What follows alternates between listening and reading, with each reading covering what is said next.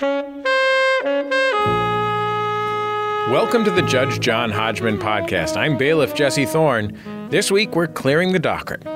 The Dark Bar. The Peter Drucker, legendary management consultant Peter Drucker. This week we're at the Rucker playing street basketball. Tough mutter there, Jesse. Clark Bar. What to do to die today, attending a two, a patoo. Hi, Judge Hodgman. Hello. Are we rolling with that intro? I think it's good. Yeah, I say we keep it. No doubt about it. You know, when you can take lead and turn it into gold like we just did. Do you know what that is? Why would you then throw that gold away? That's alchemy. It's an alchemical Clark Bar of delight. I knew it was some form of metallurgy, but I didn't know exactly what. Okay, right. Here is our first case this week. I have a question first. Yeah. Was metallurgy a character in The Dark Crystal? Yes. I think that's David Bowie's character in Labyrinth. Was metallurgy a robotic version of Gurgi? I think is metallurgy the name of those square guys with the roller treads from Return to Oz? The ones that I still have nightmares about as an adult. That movie is pure nightmare fuel. If people out there have never seen it, good. Yeah, it's not that great of a movie, and it is really creepy. It's a really dark Oz film that was made in the 80s, in which Dorothy goes back with a talking chicken and a robot and a Jack Pumpkinhead who is a totally bogus Scarecrow ripoff. Like, it was a third Oz book he wrote, and he's already ripping himself off. Yeah. It was terrifying. With, who was the name? Fairuza Balk? Fairuza Balk of the Island of Dr. Moreau. Also, Jesse, it's so nice to be with you here in Chambers. You may not have noticed yet that I've left the window open in Chambers. And in Chambers here in Park Slope, out in the little garden behind my building, I hear birds chirping. There's a breeze coming in, and I hear a guy playing scales on the piano. It's like my own little rear window back here. Like I'm watching Miss Torso do her exercises, and maybe Lars Thorwald is killing his wife. But here I am talking to my very favorite Grace Kelly substitute, bailiff Jesse Thorne. I've got great news, Judge Hodgman. I am living like Elliot Gould in that L.A. Hills apartment that he has to take an elevator up to, and all of my neighbors are naked ladies doing yoga. Which one was that? Was that the long good night? The Long Goodbye? The Long Goodbye, I mean? Yeah. Sam Spade. Yeah. Like he plays Sam Spade as Elliot Gould in the 70s. Yeah, and boy, is that a great movie. Robert Altman, one of the best. Certainly the Robert Altman movie that I've enjoyed the most. You know what I want to do is I want to play. Paul F. Tompkins will be mad at me because he's been doing a Thin Man pastiche for the Thrilling Adventure Hour for the past 10 years. But I want to play the Thin Man in the 1980s. And that's all I got so far. The Thin Man as Higgins from Magnum P.I. I'm going to do like a late 70s Jeeves and Wooster. What do you think about that? I think mid-90s. Mid-90s Jeeves and Wooster. What about like a late 90s Jeeves and Wooster, like a set in the world of Master P? I think you lost not only our last listener, but even me with that one. I mean, not lost. I mean, you'll never lose me. I just got confused by the references there. Even I. Well, I mean, have you ever seen the episode of Cribs that's about Master P, and then he shows that he has gold like toilets and ceilings. And Lil Romeo, who is now Romeo because he's no longer Lil. There's no Lil. But Lil Romeo has his own house and his own tiny cars. I did not, because if that were the late 90s, that would have been the time that I had moved to New York City, had $0, and stole cable out of the wall by just plugging the cable into the back of my Toshiba TV that I got on 60% discount at Macy's in New Haven, the greatest deal in my life. And I plugged it in there, and all I could get were broadcast channels and the Food Network. So I was deep into my Emerald at that point. I was no longer watching the music television or the Cribs. Well, I recommend that episode of Cribs, and there's the only other one that's really canonical in my opinion. Yeah. Well, two others that are canonical. One is the one where Snoop Doggy Dogg plays basketball with, I want to say, Belle Biv DeVoe and Boyz II Men. Mm-hmm. Like, for some reason, just all these like R&B singers come over to his house to play basketball. Yeah, that's what happens. He lives in like Malibu or something. Yeah. And there's one where they have a motor coach that goes up there that brings all the R&B singers up. And there's one where I want to say Redman. Is it Redman? Who lives in like a really terrible... Yes. Redman lives in this terrible apartment in Staten Island. And he still claims to this day that it's 100% real. But he just lives in the dumpiest apartment, just full of like picked up off the street furniture and video games. Yeah. His apartment was an homage to my apartment on 22nd Street in New York, back when people without money could live on 22nd Street. Here's a case from Peter. My girlfriend and I disagree about what kinds of things should and should not be considered candy. I believe candy can be defined as food that has no merit beyond its flavor. Specifically, I call ice cream candy as it's not considered a source of sustenance, as it has little to no nutritional value. She maintains ice cream isn't candy, as it's not traditionally referred to as such. She's trying to cut down on candy, and she says this should not include ice cream. Who's right, who's wrong? Well, it's another case of a dude who wants to replace social convention with a weird set of rules. Ah! That's called the American Revolution. and basically every dude-formed government on Earth, which is to say every government on Earth to date. Recording this day, June 17th, 2015. So he believes candy can be defined as a food that has no merit beyond its flavor. That's wrong. Candy is a thing. Words have meaning. Specifically, candy derives from the French sucre candi, which is to say crystallized sugar, and originally from the Arabic sukar, or sugar, and kandi, which means candied. So again, there's a very specific meaning to the word candy that we actually observe in everyday life, right? Candy tends to be something made of sugar that is crystallized, like a rock candy, or a hard candy, or a Jolly Rancher is a candy. What do you think? Is chewing gum candy, Jesse? No. It's not. I don't think that it is candy, Judge Hodgman. No, I don't think it is, even if it has flavor crystals in it. If maybe your breath freshening lozenge has crystals in it, that doesn't make it candy. Candy is something primarily made of sugar to be enjoyed in a hard form. And so ice cream is not candy simply on virtue of common sense. Ice cream is as much fat as it is sugar. That's the only reason I like it. Yeah, that's what makes it taste good. Yeah, I don't care about candy at all. And the people who care about candy are children and dopes. Sorry. Adults who are going around eating candy. I mean, if you're a grown man and you're munching on a bag of Brock's on the subway, weird. Grow up and enjoy the many, many more flavors there are to life than just sugar. And including ice cream, a different thing. All of that fat is an incredible solvent for all kinds of flavor compounds. So even though ice cream is definitely sugary and definitely fattening, it has so much more going on in it, depending on how it is flavored and how it is made and how much air is in it. And it's fantastic. So you're wrong, Peter, but so is your girlfriend. Because you cannot use a pedantic definition of candy to say, well, I guess I can eat all the ice cream I want.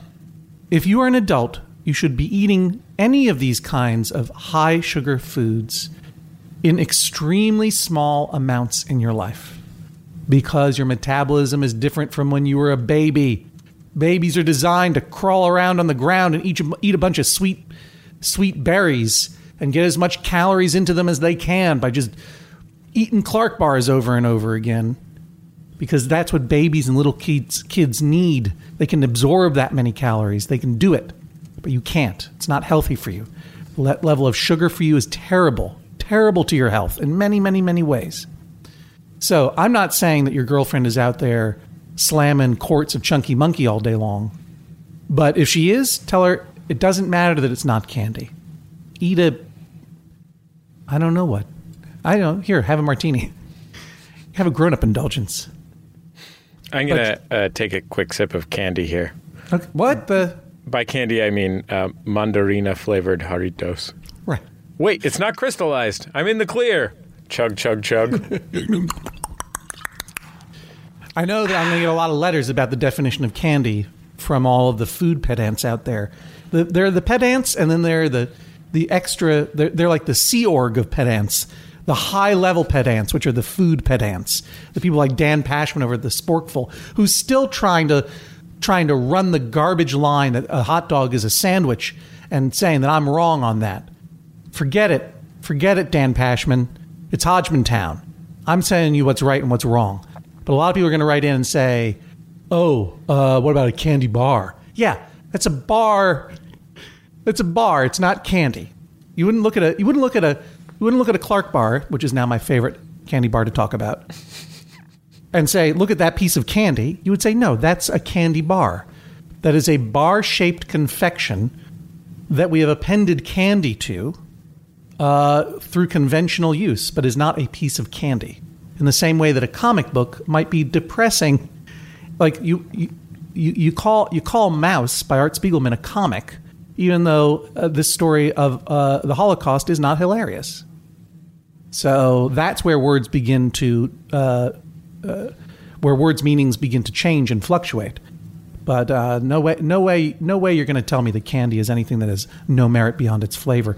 You might as well be talking about all food. Yeah, what about salt?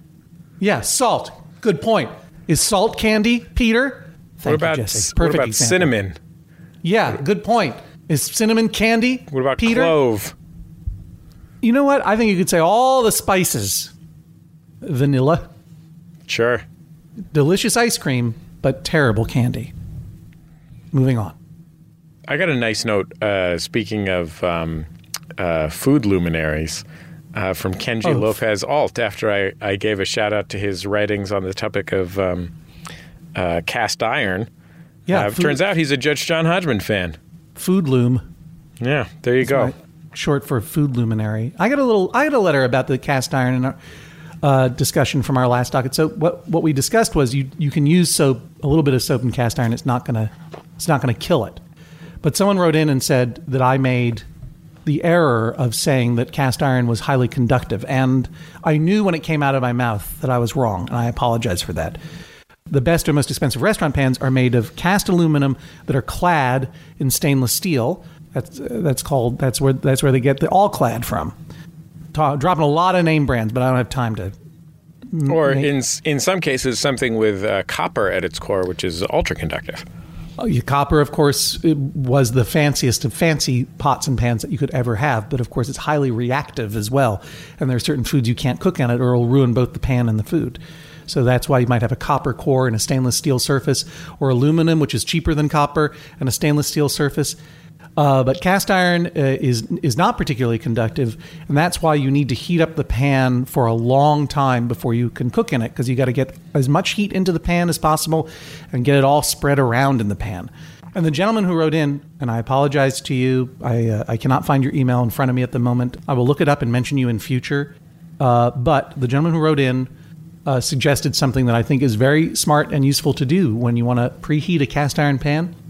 Put it in the oven. Put it in a 350 or 400 degree oven for a period of time. And that heats everything all around it. And then you pull it out of there very carefully with a mitt or a cloth or whatever, and then you're ready to go. Here's something from Shoshana. This dispute's between me and my adult daughter, Emma. I'll have my 60th birthday in September. You might wonder why I'm already September 2016. Right. You might wonder why I'm already thinking about this. The answer is I am just a tad birthday obsessed. I'm contemplating a number of options, like a 60s theme party minus the hallucinogens. I contemplated a 50s theme party for the 50th birthday, but realized that Jell-O molds and chop suey are both decidedly gross. Anyway, Emma knows only too well how important birthdays are to me, and I want her to commit to coming home to Brookline for my birthday. Brookline, Massachusetts? One assumes so. I mean, it seems like she wouldn't go through the trouble of dropping that with a clang, were it not Brookline, with a cast Massachusetts. iron clang. She says she cannot commit to this in light of her current life circumstances. I do recognize that Emma's in flux. She just graduated from a master's program in international affairs. She doesn't currently have a job. She's being evicted from her Brooklyn apartment in favor of the owner's son. She has no idea where in the world she will be come September of next year. I still believe she should mark this event in her calendar with indelible ink. She says this is asking too much, given what's going on with her. Well, I appreciate that Emma is at a crossroads in her life, and I certainly feel bad that she's been evicted from her apartment in favor of the owner's son. That's terrible.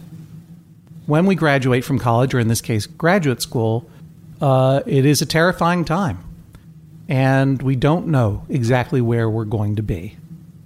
And I also sympathize with Emma in that when you are a young person, say in your mid-20s, as I presume she is, or even in your mid-40s, having your mom, or in my case, my dad, write you an email saying, "Hi, I wanted to make a plan for 48 months from now. Would this be a good time for us to show up at your apartment 48 months from now?" It's a little bit like, I am just trying to figure out what's happening in the next 45 minutes. No, Dad. And I get a little bit juvenile about it. So I am here to help Emma because I know exactly where Emma is going to be in September of 2016. At her mom's 60th birthday party. Are you joking, Emma? You can't say to your mom, "Yeah, I'll come and celebrate your birthday with you"? This is a big one. You understand what 60 means, right? Maybe 30 more. If you're lucky. Of course you're going to go to your mother's birthday party. And if you're not sure if you'll be able to make it because you might get a job in Singapore or Long Island or wherever it might be that you can't get to Brookline. By the way, you can get to Brookline from Long Island. You still tell her, "I will be there and I'll be so excited to be there." And then put it in your calendar and not worry about it for more than a year. And when the time gets closer and you are within 200 miles, you will go to that party. And if you're not within 200 miles, or you're still standing there in the middle of Brooklyn with all of your belongings 18 months later, still not knowing what you're going to do with your life, then that's the one time you can say, "I'm not going to go to your birthday party, Mom, because I haven't been able to get off of this ratty sofa with this old Torchiere lamp next to me on the corner of 9th Avenue and 7th Street. Ugh. Emma, get over yourself. As a parent, I am incensed by your insensitivity. And as a child of parents, yeah, me too, you guys. I'm a children of men and women. I have made enough dumb mistakes and insensitive remarks as you have in my own life to feel profound shame about it. So I'm helping you, even while I'm yelling at you, which is probably a great t-shirt. I'm helping you even while I'm yelling at you. Judge John Hodgman. Do you have anything to add to that, Jesse? Am I wrong? No, you're dead right, Judge Hodgman. I mean, all I can say is this. It would be nice of Shoshana to tell her daughter Emma that should financial circumstances be what stands between her and coming to the party, that Shoshana will lend the necessary assistance.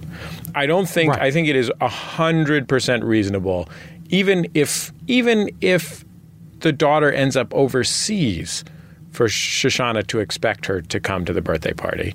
But I think it would be nice, as understanding sometimes the precarious financial situation of young people, to say, listen, if you live in Spokane and you need to buy a $500 plane ticket to come to my birthday party, I will help you pay for it if you don't have the $500. I think, but I will say this. If Emma is overseas in a demanding job that requires her attention in September, I would say that's an okay thing to say. Just send the most glorious present you can think of.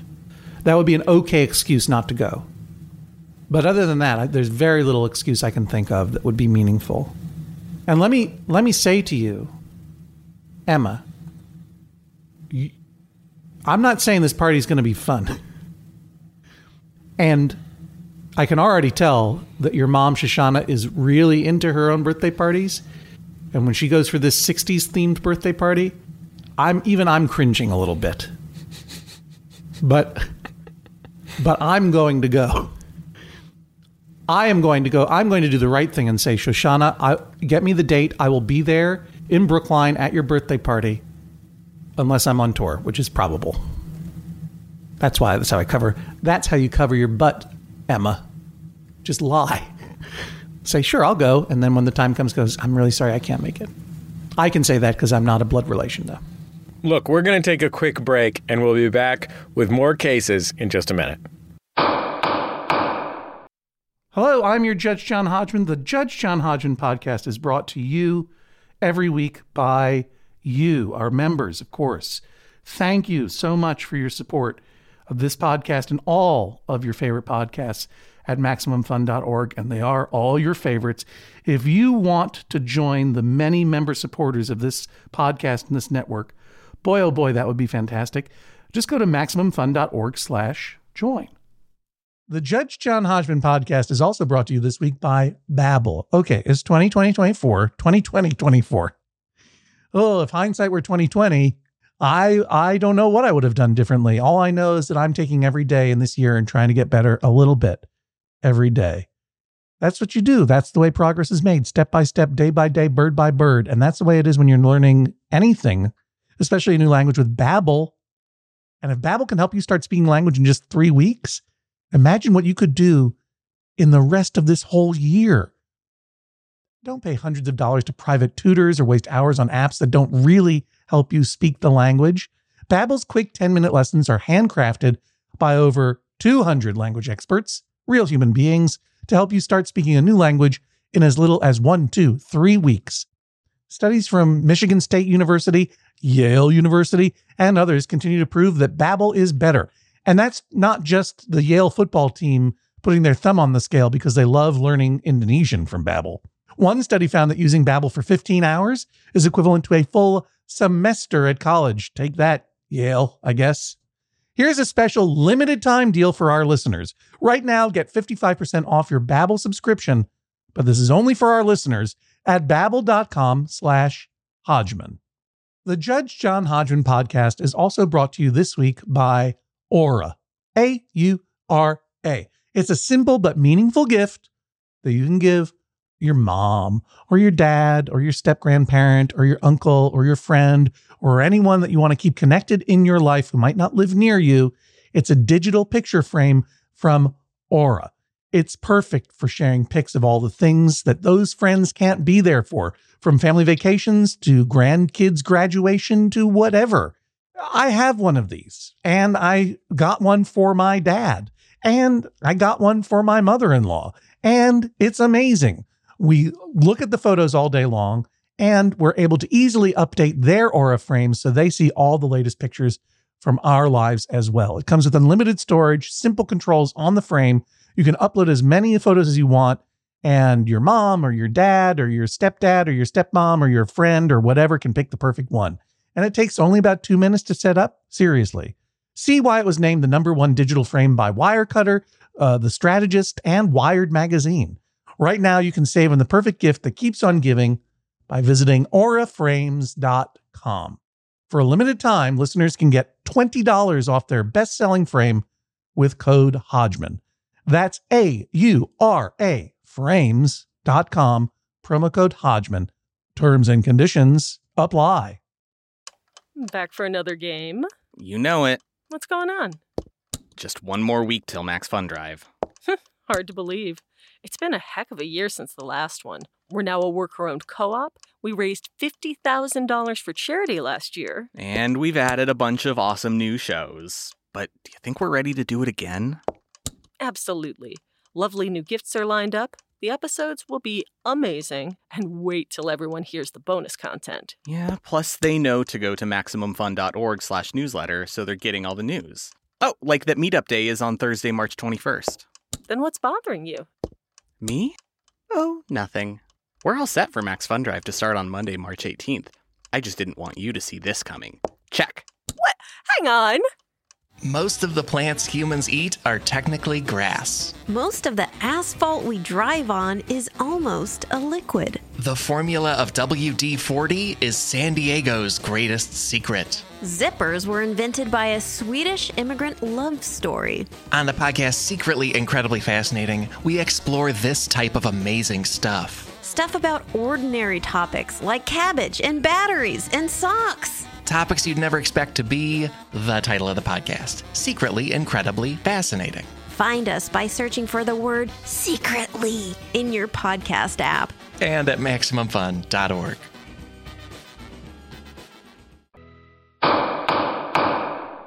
Welcome back to the Judge John Hodgman podcast. We are clearing the docket. I'm bailiff Jesse Thorne. With me, the judge himself, Judge John Hodgman. Here is our next case. It's from Kristen. My husband and I have a 14-month-old daughter named Caitlin. He insists on calling her Baby, like her name is Baby, instead of Caitlin.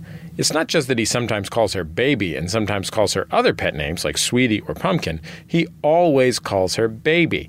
I think he should call her by her name. I would like an order for him to start using her name at least on a regular basis. This is a difficult one. He just calls the child Baby? Yeah. Like come here, baby?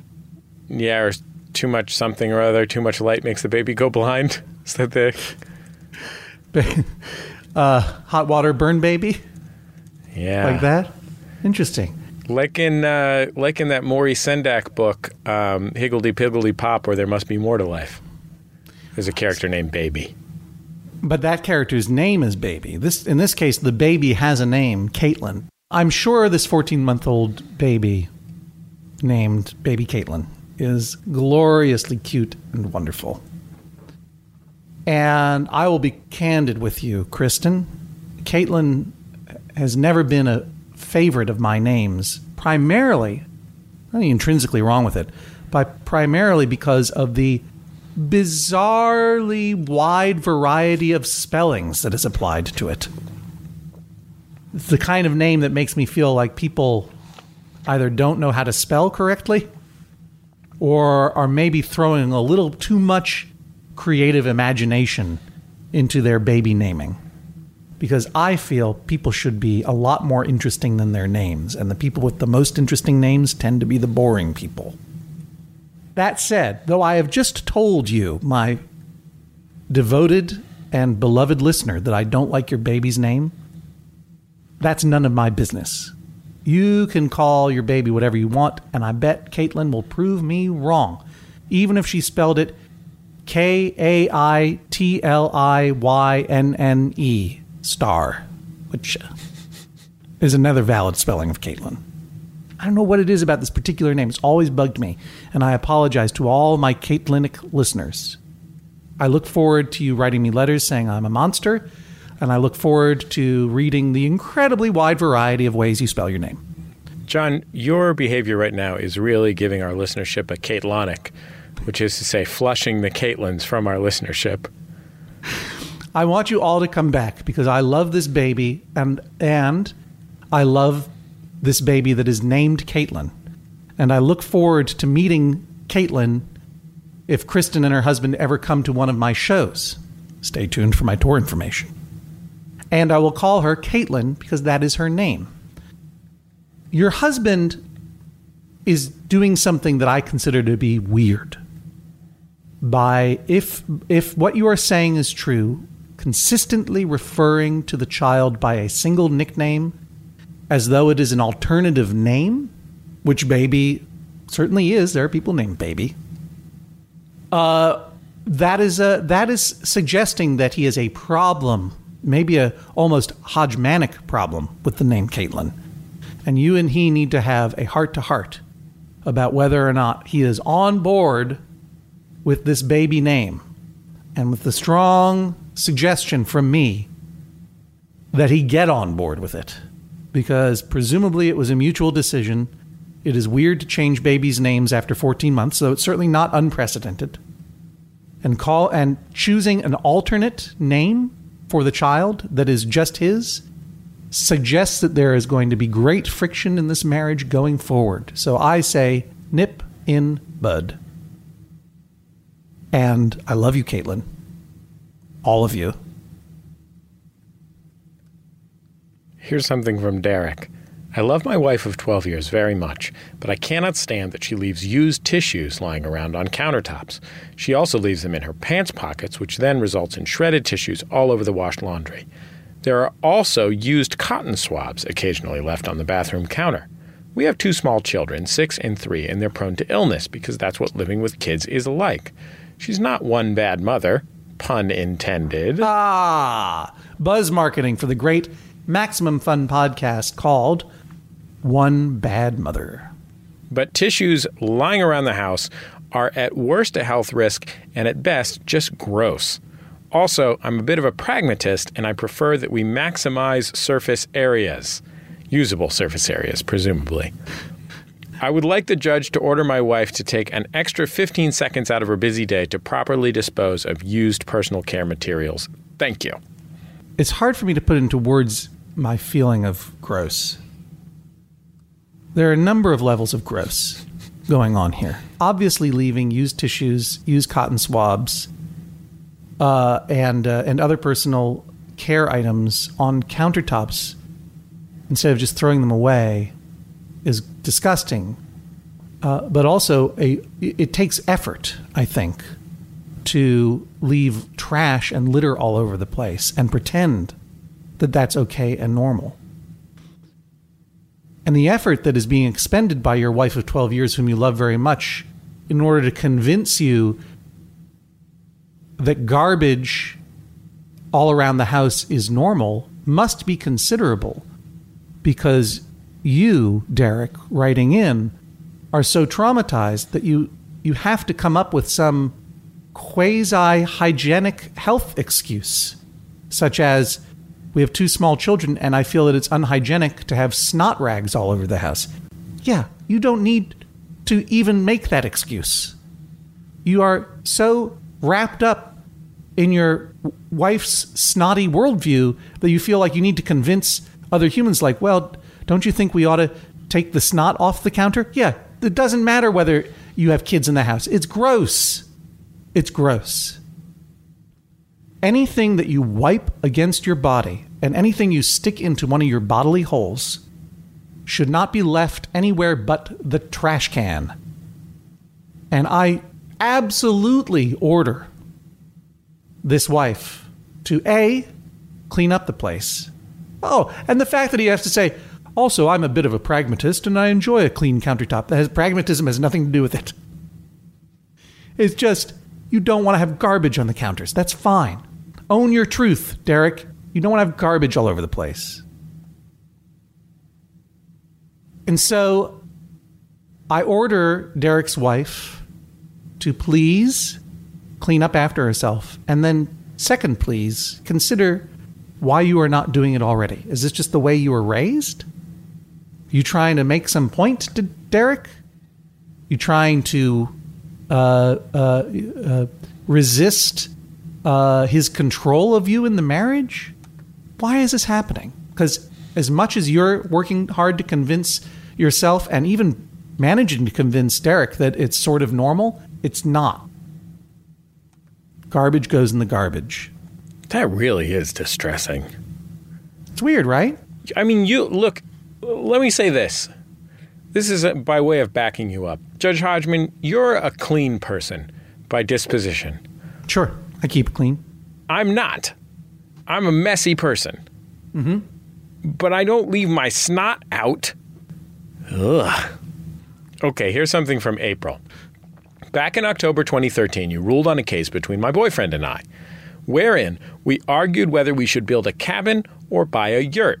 I just wanted to share what we've learned since then. If anybody wants to go back and listen, it was episode 132, Criminal Intent.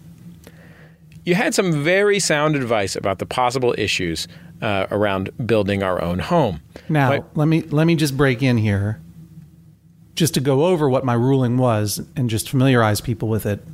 There's a young couple. She wanted to build their own house. He wanted to live in a yurt, which is a kind of tent. And they were both profoundly wrong in both cases because they were both very young and had never lived in a tent before, or at least not year-round, and had never built a house before. And building a house requires a lot of very special expertise that they should certainly learn and aspire to, but my advice to them was that they buy a modest, professionally built home, or, since that wasn't an option that they were presenting towards me, between the two of them, building their own house or living in a yurt, live in a yurt, because it's the closest thing to a modular home. At the very least, they would have basic shelter. But they didn't live in a yurt, did they, Jesse? What did they do? My boyfriend and I currently live in a house that was built by somebody who did not have the best knowledge about home construction. The house looks great from the outside/inside, but it is apparent the guy who built it had no idea what he was doing. Water leaks from shower rooms through walls.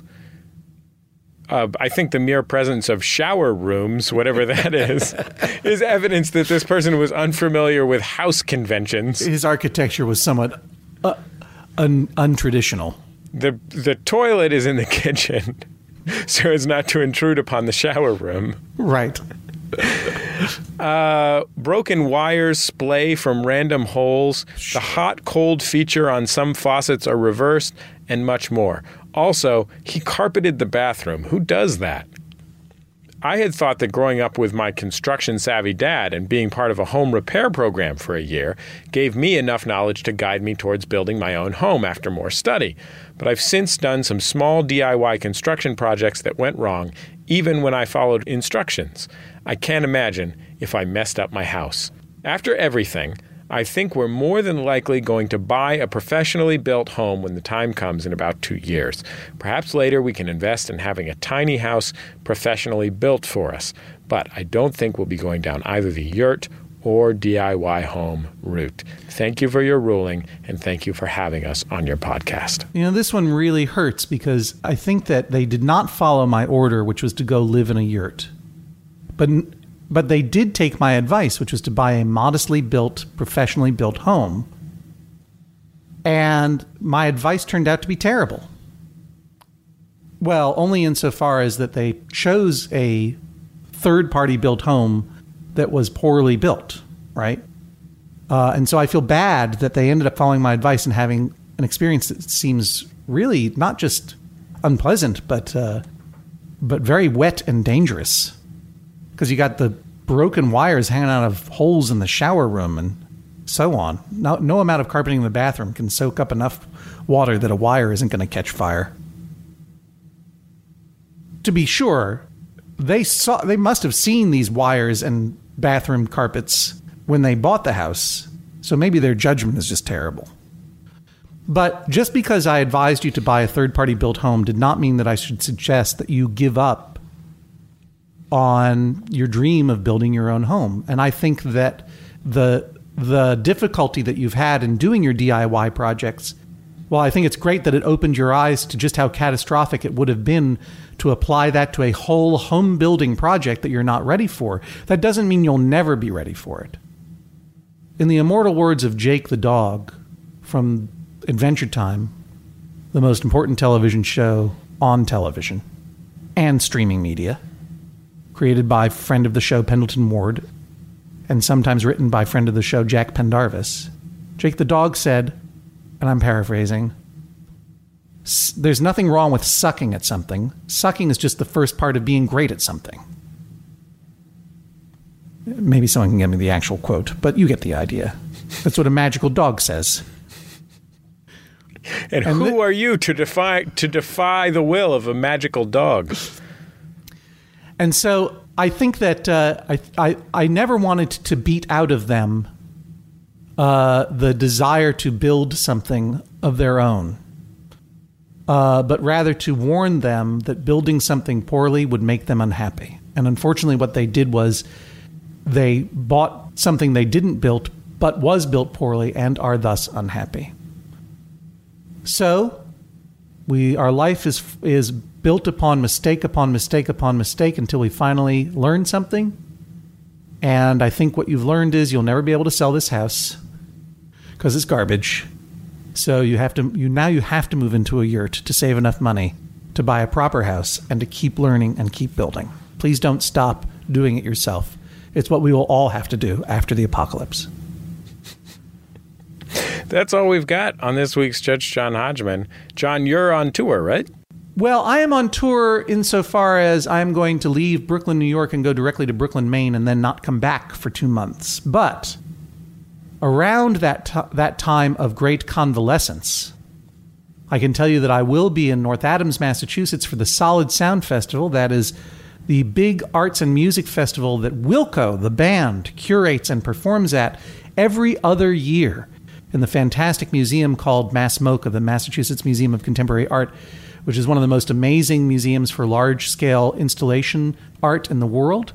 And I will be performing in the Hunter Center, which is one of its many great and beautiful spaces, all Saturday afternoon, June 27th, presenting my large-scale comedy installation, which is sequential acts of comedy by the great folks of Super Ego, Matt Gorley, Mark McConville, Jeremy Carter, Paul F. Tompkins, Jessica Williams from The Daily Show, Tig Notaro, and live stand-up sets from me and Paul F. Tompkins to boot. And that's all at solidsoundfestival.com this very weekend, June 27th, with performances by Wilco the Band on the night of the 26th and the 27th. So come on out and say hello. We had the Super Ego. We're at Max FunCon this year. Oh, yeah. I think probably most of our listeners already know they should be listening to Super Ego's podcast. If you get a chance to go see their live show, it is every bit as delightful as the podcast. Both of them are on the bleeding edge of brilliant comedy in America right now. They're just so great. So funny. It's Ricky-Tikki-Tavi Ricky-diculously good. You got it. And then I'll be in Maine and other parts of New England for 2 months. But don't despair. Judge John Hodgman will still be a part of your life. I will be doing broadcasting from New England with summer bailiff Monty Belmonte, and I hope Jesse will get a chance to talk over the summer as well. I hope not. Oh, well, you taking a vacation, Jesse? I would like to I aspire to take a vacation. Let's put it that way. That's all I got, really, is just those aspirations. I got dreams. I got big dreams. Yeah, you want to take a vacation like that. Those two kids want to build a house. Yeah. Not this year, maybe someday. Yeah, exactly. If you have a case for Judge John Hodgman, it is easy and fun to submit one. Go to MaximumFun.org/JJHo. MaximumFun.org/JJHO. Big or small, Judge John Hodgman reviews them all and decides many of them.